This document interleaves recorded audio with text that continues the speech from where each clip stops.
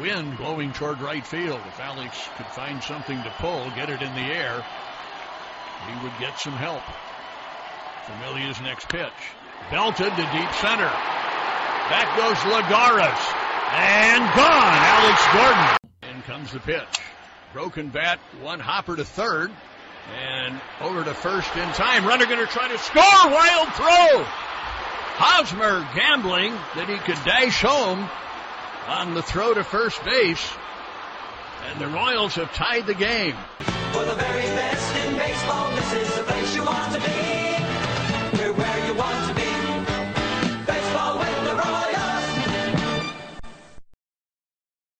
Let's get it going on the Locked On Royals podcast, a part of the Locked On Podcast Network, your teams every day. I am your host, Ron Stiles. You can follow me on Twitter at Rylan_Stiles.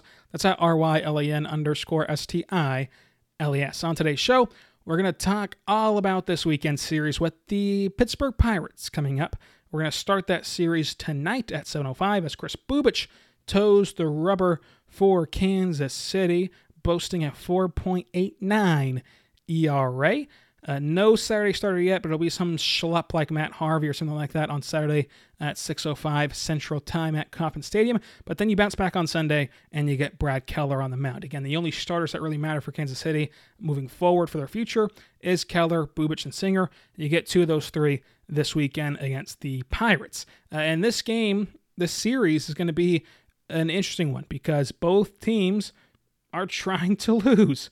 This is like the tanking bowl of series. You'll feel better after a loss than you will after a win in this series. You're going to want to get that top pick in a very good MLB draft and have your pick of the litter. So trying to do that, you're going to try to lose, of course.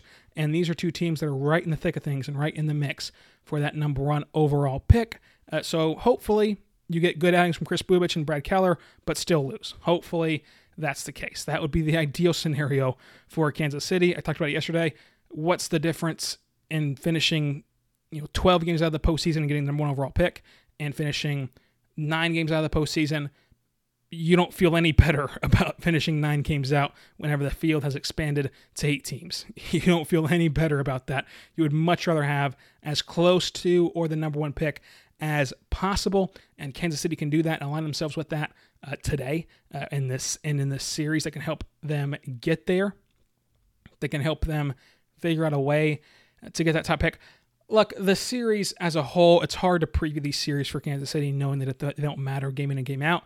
Again, Mondesi, does he keep up his nice little run here the last couple of weeks, playing really good baseball in the field, doing pretty good at the plate for his standards? Does he keep that up this weekend? Who knows?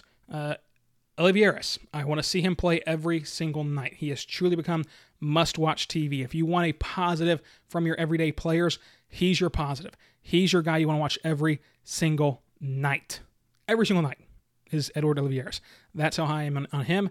I wish we could have gotten Kyle Isbell up here because I feel the same way about him. I wish we could have gotten Khalil Lee up here. I feel the same way about him. But the Royals are still going to beat their head against the wall with some of these veterans, and that's fine, whatever. But unless Josh Stoma enters the game, unless these, even Scott Barlow enters the game, it's just it's whatever. This weekend is whatever. It's whatever. Who cares? It's football season. You're just really hoping the Royals can get that top pick because it's kind of disappointing, honestly. I mean, that in a 60-game season with 8 teams making the postseason, your games still don't matter. I never thought we would be here where with 8 teams making it, the Royals games do not matter. They just don't. I mean, unless Singer's on the mound, Bubic or Keller's on the mound, who cares? Who cares? Obviously, some of you do because you're still listening, which I appreciate greatly, but it's first of all, you can't take things away every single game from a baseball game the same way you can in football. So that makes this job a lot harder than covering the Chiefs or covering any other sport because baseball is so every day. You have to put together like a month of good baseball to make it seem worth noting. Again, Mondesi playing having a good couple of weeks here. That's great. He's had a bad couple of months though before that. So who knows? The real Mondesi, the track record we've gotten from Mondesi, is he's been a bad baseball player. But hopefully, this week can turn it around, but I'm not going to sell you a bill of goods saying that this week is who he is. I don't get paid by the Royals. I don't get paid by the Royals to promote their players the same way Rex Settler does or something like that. I don't have to lie to you. He's been a bad player this year, but he's had a good week, and maybe that week can turn into some good momentum. He can end this year as a good player. He can go into the offseason with some confidence, and he can go into the next spring training trying to build on that. That's what you're hoping for. And so can that happen the rest of this weekend? Edward Olivares has been a fantastic positive.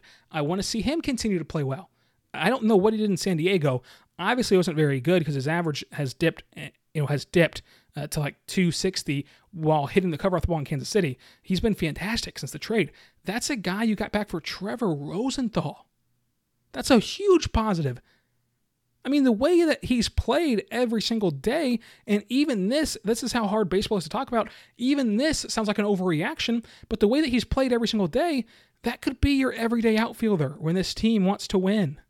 He was a top 30 prospect in San Diego, and you got an everyday outfielder when you want to compete for Trevor Rosenthal. That's a huge plus for this team. That's a huge plus for Dayton Moore. That's a huge plus for this organization. Whatever Bubic does tonight, if he's even remotely good, that's a huge plus for this organization.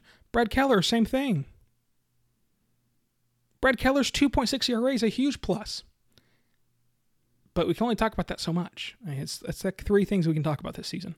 And that's what's so disappointing about this season. It's because I, like Dayton Moore, like Mike Matheny, thought this team in a 60-game sprint with an improved pitching staff, an improved bullpen, and a competitive lineup, which was what we thought they were going to put on the field, was a competitive lineup. They have not done that.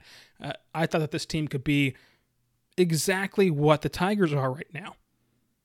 Tigers are hanging around that postseason. I mean, they're probably not going to get in, but at least their games matter night in and night out. At least their games matter. The Marlins hanging on to that 8th spot. Will they be able to stave off the Rockies and hold them off? Who knows? But at least they're in it. Hell, the Giants. I thought the Giants were going to be the worst team in all of baseball. The worst team in all of baseball, but they went on a run in 60 games, and they're the 7th seed right now in the NL. Does that hold on? Does that hold up? Probably not. But that's the kind of team I thought that Kansas City could be. And for their games, for them not to be able to last a 60-game season before people want to check out and before people don't care anymore, they couldn't even get to the season opener of Kansas City Chiefs before people wanted to check out and didn't care anymore. That's disappointing to me. And that falls squarely on your lineup because your bullpen has improved enough. Sure, at times your starting pitching has not been what it needed to be, but your lineup has never been what it needed to be. It never has. So that's the most disappointing part to me. But you know what? This series, this weekend, watch Bubic, watch Keller, and let's try to take some positives away heading into next week, which I think is the second to last week of the season. But something that's never going to go away and something that's always a positive is Built Bars. BuiltBar.com is where you need to go for a protein bar that tastes just like a candy bar.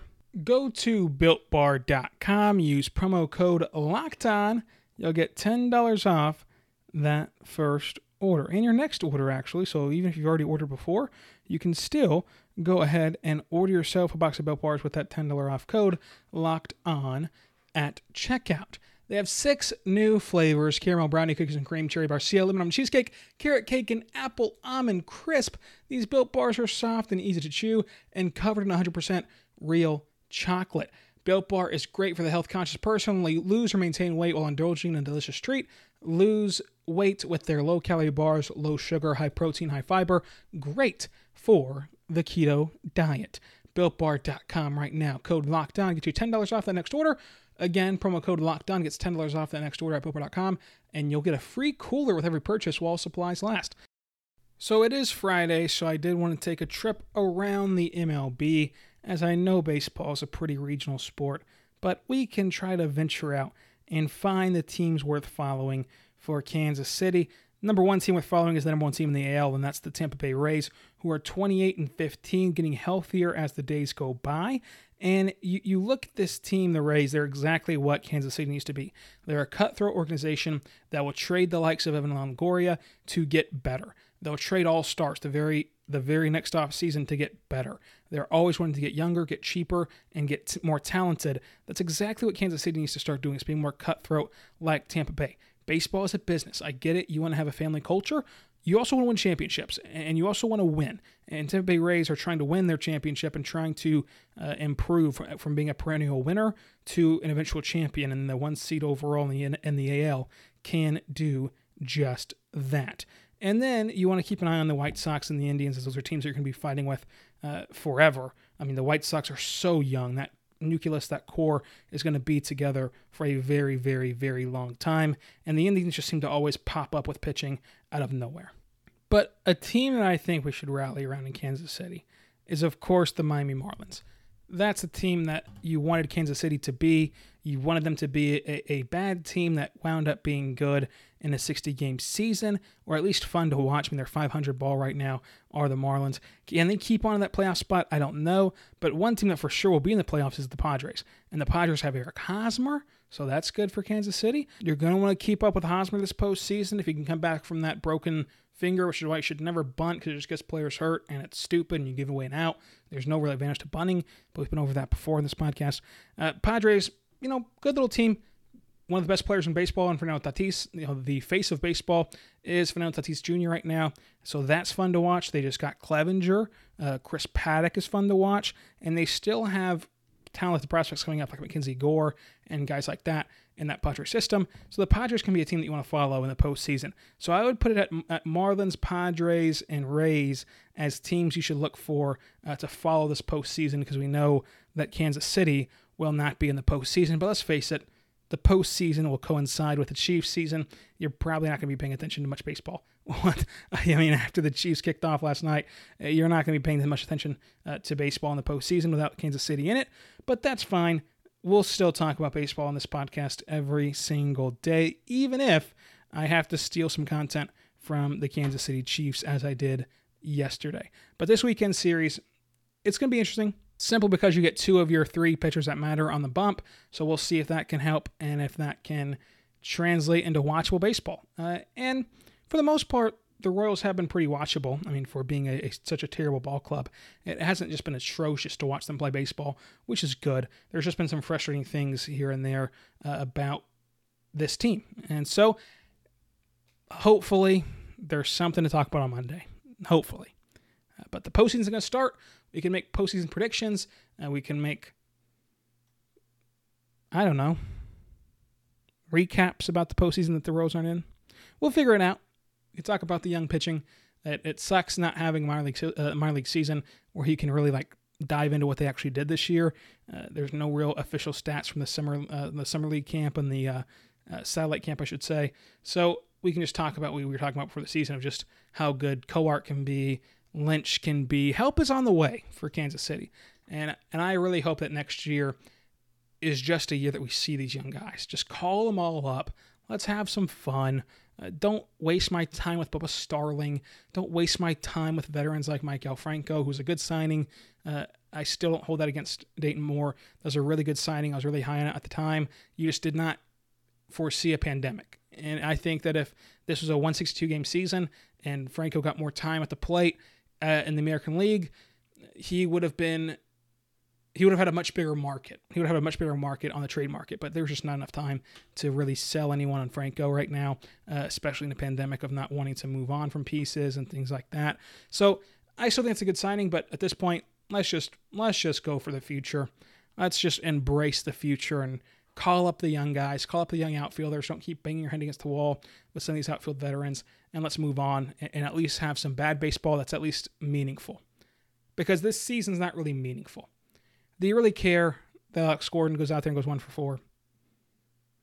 I mean, do you really care that Cam Gallagher's out there going 1 for 4? Do you really care what Maikel Franco does?